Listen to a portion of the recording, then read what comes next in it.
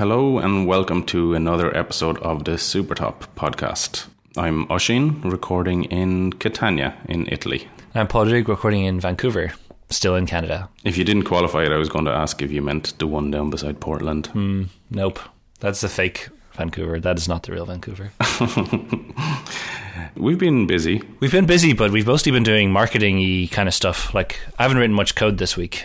Yeah, I feel like I've managed to get into code a few times a little bit, but not fully into it because it's always been diverted back out to do something else. Yeah, we spend quite a lot of time doing marketing stuff, and it's not really what I imagined the indie life I was signing up for all those years ago would be. Yeah, I think I had always imagined some ideal where we just get to just do the stuff that we absolutely love, and we just always get to keep making our products better, and if you build it, they will come and you're not going to have to do other things. But that's not really the way it works out, and I guess that's kind of part and parcel with trying to run your own product and be a small team like us. I mean, obviously, people probably know by now there's just the two of us, so anything that has to be done in this business, we have to take care of it. After spending a week like this, it kind of makes me think that it would be nice to work somewhere where you still really love the product you're working on and maybe got to make a lot of the decisions for the product, but didn't have to do all the extra stuff around it, like that the rest of the company was there to do that. Yeah, I started daydreaming a couple of times, imagining being in the Panic office where we spent a little while a few years ago, and I know in there each different developer is off on their own products, and other people are taking care of support, and other people are taking care of marketing, and there's something idyllic to that idea. But I also know that at any stage that I was working on something where I didn't feel 100% responsible for everything that went on, or 50% responsible along with Padraig, that I find it hard to keep my enthusiasm up for really long periods of time when it's like that. So this is the other side of it, I guess, of having all the autonomy. So we set up a Castro summer sale where Castro is now $2 instead of $4, and that's the US price. But it's 50% off everywhere. So whatever it was before, it's now half that. Setting all that stuff up took a little while, and But you just go into iTunes Connect and change the price, and then that's it, right? Yeah. Then it's on sale, and nobody knows. So we had to write a blog post and make an image to tweet, and then that image had to be nice, and the shadows had to be right on it. We could put in the show notes 10 different variations of the tweet image, even towards the end where they started getting to the point where it was hard to tell what the difference was between them anymore, but we still kept tweaking them anyhow. Yeah, I don't know. It's nice to get that stuff right and do a good job of it. That was just one little thing we did this week. And then you made a YouTube video. I did. I'm a YouTuber now. Yeah. When I think about doing YouTube, and particularly having a video of myself, I get a bit shy the way I used to be about being on a podcast. Do you feel that way, and how did you get over it? I started feeling very nervous when it was coming up to the time to record it. For a while, I think I just didn't think about it, and I just was it'll be grand. I should probably just explain a little bit what the video is, because people mightn't have seen it, but it's basically a walkthrough of Castro. A pretty detailed one. I think it's 17 minutes long, which I think might be the longest video on YouTube. I'm not sure. Probably. So it's me basically giving a demo of the app, going through all the different screens and going into some of the different details of it. There's areas where I could have gone on for a lot longer, but I tried to hold back. But we'll do more of them hopefully in the future. Yeah, so initially it was the idea was, let's just do a recording of the screen, which it's really easy to do. You attach your phone up to the Mac and you can do a screen recording. And then I was thinking, that's going to look a bit boring or a bit weird in YouTube because videos are all landscape and it's just going to be this portrait thing in the middle. And I was you could zoom in and out on different parts of the screen at different times. But then there was going to be parts where I needed to just explain things and there wasn't going to be that much else going on the screen. So then I was okay, maybe I should be in the video as well. And then when there's parts where I'm just mostly talking, we can cut to me and there's a face and a beard. Maybe it's easier to relate to when instead of obviously on podcasts people know it's just going to be voices, but maybe a voice without a face on YouTube is going to feel like something's missing. So I think that's a good point though. I remember the WWDC videos they did a few years ago. They didn't have the presenter in them. They were just the slides with the audio of the presenter, and it was really I found it really disorienting to not see, like, even for a few seconds, to see them talking and know what they look like and how they're expressing themselves. So I definitely think it makes a big difference. Yeah, totally. That's a really good example. I had forgotten about those old style of videos. They were much harder to watch. But so, yeah, I did get nervous beforehand, and then it took like so long to get started. I have about 20 takes here on my laptop of like me saying, "Hi, my name is Oisín. I'm one half of Supertop." And then I just start laughing, or I start stuttering, or I get annoyed and I just start cursing, or I should do some sort of a supercut and just put it on Twitter or on YouTube. I don't know what to do with it, but it took a while to get started. And then the thing was, I knew I wanted to keep the editing as simple as possible as well, because I'm not a professional editor, and I knew I was going to be using iMovie because I didn't want to pay for Final Cut, and yet, at least. So, like, before I even had like shot everything, I had just had some samples, and I took them into iMovie and tried to figure out, okay, am I going to be able to do everything I want here?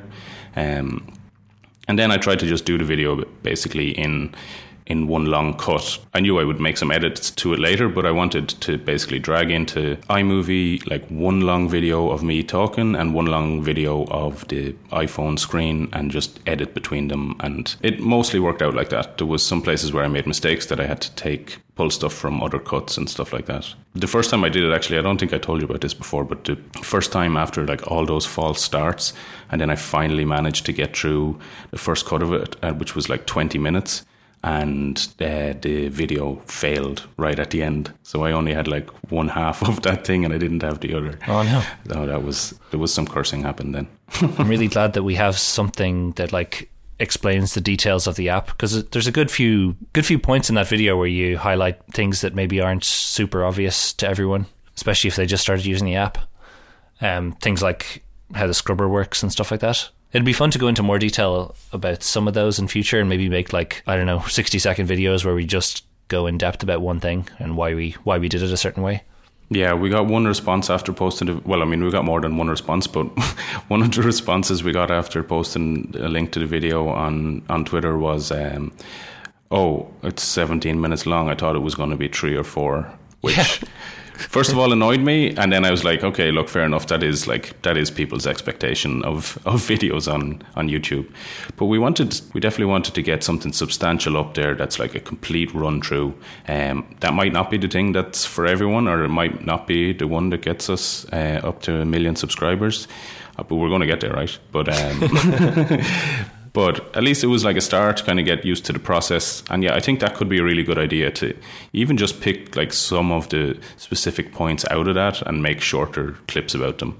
And maybe something like that could be more easy to share, or more quote unquote viral, or something like, hey, look how nice our night mode transition is, or look how, like you said, look how cool our scrubber is and what it can do. Like really like short clips of those things could be cool. Yeah, I think it's kind of funny how, like, if we get really into video and start making loads of YouTube videos, how far that is away from podcasts, and how it kind of almost competes with it in terms of people's time and stuff.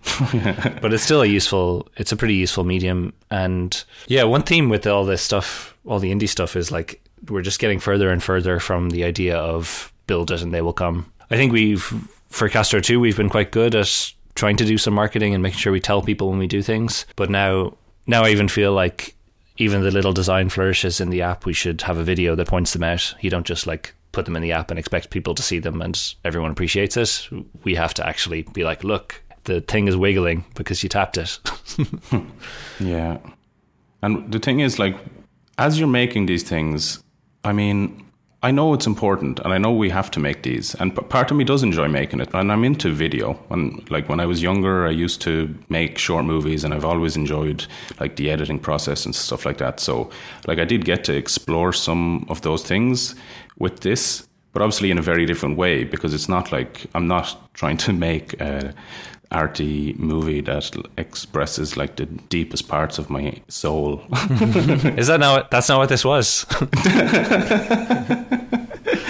At the end of the day, I guess I'm trying to sell people a $4 app or $2 right now for a week. Because this is not like what I do all the time. Like, I'm not a professional video editor. It's slow. And it's similar to like when we started this podcast. And even sometimes, even now, it's like it can take quite a while to edit episodes. Or when we write blog posts, we're like so particular about things. I don't mean that in a bad way. I mean, like, we're used to like how we like to approach software, like really with it, like it's a craft that like we've developed over years and that we're really proud of, and that like we iterate on everything and polish everything. And I think we kind of can bring that to other things as well, as in like those expectations where like if we're going to send somebody an email, we'll send it back and forward to each other a good few times and like correct punctuation and do all this kind of stuff. Or when we started the podcast, we're spending a day or two like to edit together like a half an hour or an hour episode. I may be exaggerating there, but if I am, it's not by all that much. Yeah, we kind of need to keep those things like in their box a little bit. I definitely felt this way when we started the podcast. I didn't want to end up with a new hobby that I spent thousands of dollars on and like buying fancy mics and really good editing software. And we did end up buying slightly better mics, but they're in like the $100 to $200 range. And we bought Logic because we needed to. But even so, I still feel the need to keep that under control and not let myself get too far into this being another thing that we pour far too much time into. Because it's in service. I mean, I enjoy doing the podcast, and we have a few listeners, and I think people enjoy it too. But it is in service of keeping Supertop going. Like on a previous episode, I said Supertop was that the point of it was it was the minimum viable business to just keep us getting to design apps, and this is part of that too. That it's just a supporting piece of supporting work that we have to do to make it all fit together. Yeah, we can't become professional writers when we write blog posts, and we can't become like radio level podcasters, and we can't become like video artists. I mean, you can indulge it a little bit and you can do a better job than you might have, but you can't have it become your entire focus. There's a level of proficiency I think that you need to be able to get to before you can then not spend too long on it. Like, because it's not like, obviously I wasn't trying to edit together Citizen Kane here or anything. But just the practicalities of trying to deal with the software that I'm not used to, of trying to make cuts that look okay, even though I'm like really out of practice with trying to do that kind of thing.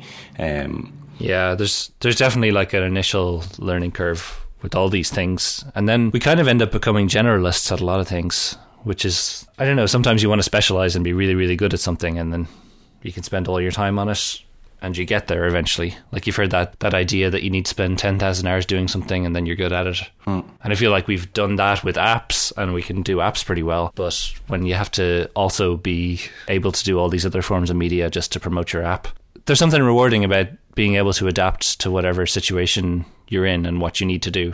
Like, maybe this is why human beings are good or something. Because we can figure out different situations, and we're not just like very good at one thing. But I think there's something good as well, though, about like, at least for me, like managing to realize that I do have some sort of perfection complex, that I'm like scared of putting something out until I've like really done like a ton of work on it. And so apps have been that way for me like forever. And it's kind of nice to be able to take a step back from that and say, hey, look, this video that I just uploaded to YouTube, I think it's okay. And I'm okay with putting something out into the world that I think is okay. I don't think it's not like an amazing video, but it's not about the video as much as it is about, as we said, about like showing people about the app. And as long as it accomplishes that, it doesn't have to be like a compelling piece of video production. Yeah, maybe there's some humility in that. Is there something about YouTube, a little bit like Snapchat, where because it is clearly an amateur thing, you have more permission to be like an unvarnished version of yourself? If this video you made was going to go on television, you'd probably spend months editing it and reshooting it and all that stuff. But because it's just going on YouTube, you kind of have permission to do it to a certain level. I mean, there's a huge variety of everything on YouTube, like from like really professionally produced things to not professionally produced. There's something interesting though about it that like we've made some videos before for products and put them on Vimeo, and there wasn't a culture around Vimeo where we thought, oh, this is a Vimeo video. Isn't it strange that like this one, I mean, this is a product demo, but still for some reason in my head I think of it as like, oh yeah, but it's on YouTube, so there's something YouTubey about it, like that YouTube has some impact on it, that it's not just a hosting platform. Yeah, there's a culture or something around it. Which I think our video probably more fits like a traditional product demonstration rather than fits into like a culture of YouTube, but there's a little bit of jokes at the end. If you watch all the way to the end, you get a little bit of my my YouTube sensibilities. Anyhow, here we are on a podcast talking about a YouTube video about an app that we've been working on for the past 4 years. Living the dream. Living the dream. What else have we been doing marketing-wise? You did an interview. Yeah, Club Mac Stories. Ryan, I'm going to butcher his name probably, Ryan Christoffel. He got in touch and asked a few questions about what I thought about WWDC and some... We were actually featured. Did we mention this? I'm sure we mentioned this. So in one of the WWDC talks, we were the notifications one.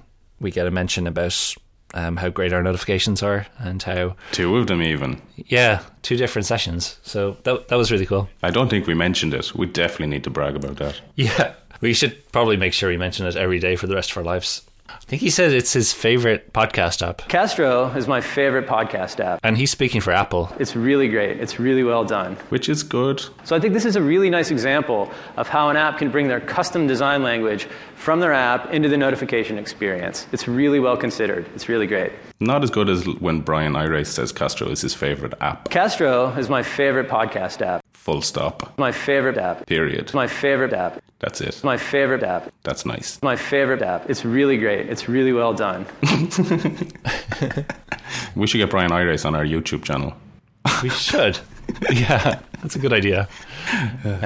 So yeah, I wrote that interview up. It took a few hours to write it all. I probably wrote far too much because this all goes in a newsletter. You have to scroll down pretty far to get to the end of it. But yeah, that was a fun thing to do. But again, it takes a few hours out of your day. So yeah, all these things: setting up the sale, doing the YouTube video, making this podcast, doing that interview, keeping up with various other emails and other. What's that phrase? Other like pans in the fire. Other pokers, is that a thing? Anyway, pokers in the eye. Anyway, we've got like a bun in the oven or whatever the phrase is, and okay, we need to edit that out. No, this is brilliant. This is gold. So we have all that marketing stuff to do, but we had a listener question that actually fits in pretty well here. Ian Glover asked us to talk about some of the advantages and disadvantages of being a 2-person indie team instead of working solo. That fits in pretty well here. Like, it's at least we can do that stuff, and while you're making a YouTube video, I can be breaking my watch or something. Yeah. I can start work on some other piece of code, I guess. I mean, you did break your watch though. Yeah. Well, so the good news is it's unbroken now, but that's kind of the end of the story. So I started trying to build a watchOS app just to see how that goes, and then it wouldn't install on my watch. I'm trying to tell the really fast version because it's kind of boring.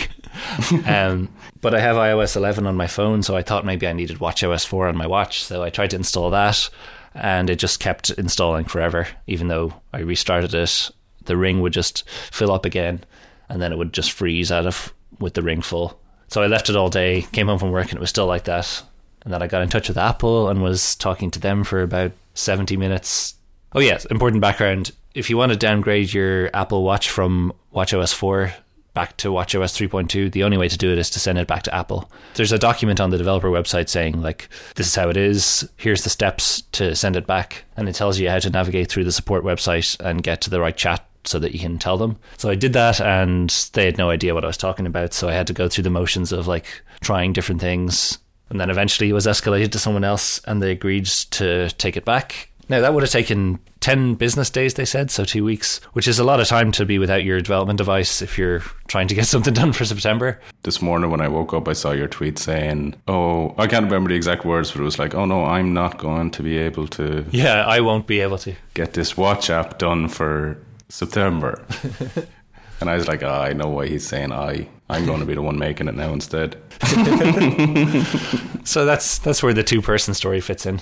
But then I was getting ready to send off then, so I took the straps off, and then it occurred to me that, like, okay, I need to turn this off completely so that the battery doesn't also die in transit. So eventually I figured out how to turn it off by holding the power button for about 50 minutes, and then I plugged it in so it would be charged and went to sleep.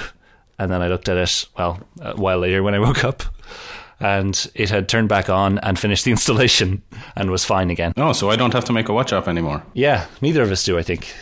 Oh. So now I have WatchOS 4 and my watch is the good part, but I wasted a lot of time yesterday is the bad part. But yeah, so that would have been really annoying to not have my watch. Going back to the being 2 people instead of 1 thing, you could definitely have jumped in there and taken over. And I mean, all the various different bits of marketing that we talked about this week, we still did get some development done in between them. If we were 1 person, my entire week would have been gone. So you can kind of keep momentum going a bit quicker on things. Yeah. Oh yeah, at the start of the week, I saw a tweet about registering your encryption with Apple as well. So that was another thing. Yeah. Just dealing with American bureaucracy. So I spent about half a day trying to figure that out, and it's really easy. So I wrote a blog post, or at least I'm probably wrong. I'm probably doing the wrong thing and I'm going to Guantanamo or something. But as far as I can tell, it's really easy. So you just make a CSV file with a few details and send it to the NSA, and then you're done until next year. So I wrote that up as a blog post thinking, okay, this will be helpful for anyone else who decides they see that message from Apple and decide, okay, I want to sort this out. And then I just had so much feedback on Twitter from people who wanted to argue the legal detail with me about whether or not it needed to happen. And it's kind of my fault for how I phrased the tweet. I said, like, you have to do this. I guess what I meant is, like, here's how you comply with what Apple says you have to do. And if you want to disagree with that fact, great. That's totally fine. I can't have an argument with you about your interpretation of a legal thing versus Apple's, because I'm not Apple's lawyer. All I can do is say, look, here's an Apple document where they very clearly and precisely say that you have to do it. So it's up to you. But yeah, that's another example of something that we do that's like not really anything to do with writing code, but a small compliance thing. There's probably a tiny chance that it would ever matter, because I'm sure very few people actually bother to register this. But you got to get these things out of the way when they come up. So, is there any other areas we should go into on the advantages and disadvantages of being a multi-person indie? I feel like this could be the start of an episode rather than like... Yeah, there's a lot we could talk about. I mean, one thing is, through all of these things we've discussed, we were constantly talking back and forth and bouncing ideas off each other, and like, you sent me a draft of that video, I sent you a draft of the interview, and you have someone right there who'll give you feedback pretty much immediately. If you just write a blog post normally, you can normally find a friend who'll look over it for you, but it might take a day for them to get back to you. We have a good working relationship where I can suggest something and you can like disagree, where if someone does you a favor and edits your thing and then you don't like the edits, you kind of feel like an asshole for ignoring them. So I think we're relatively good on that front of being able to like give feedback that's not binding. Yeah, totally. Like, one thing that I remember thinking about more like in earlier years of us working together than now, because I think the relationship we have has kind of solidified a bit more, and I'm more used to exactly how we work together. I remember in some of the early days, like when I would have an idea and I would pitch you the idea and I'd be like, it could be a design or it could be a concept or it could be anything. And then if you had any negative feedback about it at all, my first reaction would be like, oh, why doesn't he just love what I sent him? Why does he have to like have this, like point out these gaps in my logic, or actually I wouldn't be thinking that clearly at the time. I would just be like, why doesn't he just love it? This is terrible. And then of course you would be right. And I would have to think about it more and then hopefully come up with a better solution or a better design or a better implementation. And like, I think it can be difficult sometimes to hear criticism, or to not just be told, oh yeah, that's great, keep going with it. But that's what ultimately gets you making something better at the end of the day as well. So to have an ongoing relationship with somebody who is able to criticize what you do and who you are able to like accept that criticism from and learn from it and come up with something better. I mean, that's a very valuable thing to have. Without sounding like a psychotherapy session, there's definitely value in having a relationship there where that stuff is established and it's like safe to criticize because you trust the other person and there's no like one-upmanship going on. You're not trying to like be seen by the boss as doing a better job so that you get something else. Like it's not a game. We're both trying to make something better. Like if I do something and you criticize it, I trust that it's actually good criticism. Like you're not just a random punter on Twitter who says that you hate it. Yeah. It's like, you know, you have a stake in it being good and you have your own taste, and yeah. It's also less, I imagine it would get kind of lonely doing stuff on your own. And like even just the company of chatting on Slack like makes me feel like I'm working on something that's not just me. Especially when you have some self-doubt about like, oh, what's the point of this stupid thing anyway? Like at least if there's two of you doing a stupid thing, you can tell yourself that it must be worthwhile because someone else is doing it too. Yeah, and that kind of reminds me of the whole idea of that we were talking about, where if one person's doing marketing, the other person can still be coding. If one person has self-doubt at the moment, hopefully the other person can be feeling more confident, and we can help each other in that way. Yeah, I don't know if you're trying to wrap it up here, but that's definitely another whole area where like there are times when I just get nothing done for like an obscene amount of time, and the fact that you can keep things going during that, or vice versa, like it happens to both of us, but you just have downtimes when you're not getting a lot done for whatever reason, whether it's the work or your personal life or who knows. And when someone else is at least keeping the lights on during that time, even if it's not progressing really far, it means you have something to go back to and it hasn't all fallen apart. You still there? Yeah, I'm here. Sorry, I just got a little bit emotional there for a second. We should probably wrap it up. Yeah. Okay, let's finish it. I think that was good. Thanks everybody for tuning in and listening to this episode of the Supertop podcast. We'll be back soon with more from the world of Supertop. If you enjoy the show, please give us a rating or a review on Apple Podcasts, and we'll talk to you soon. Thanks for listening. Bye. Supertop, supertop, supertop, supertop, supertop, supertop, supertop, supertop, supertop, supertop, supertop, supertop, supertop, supertop,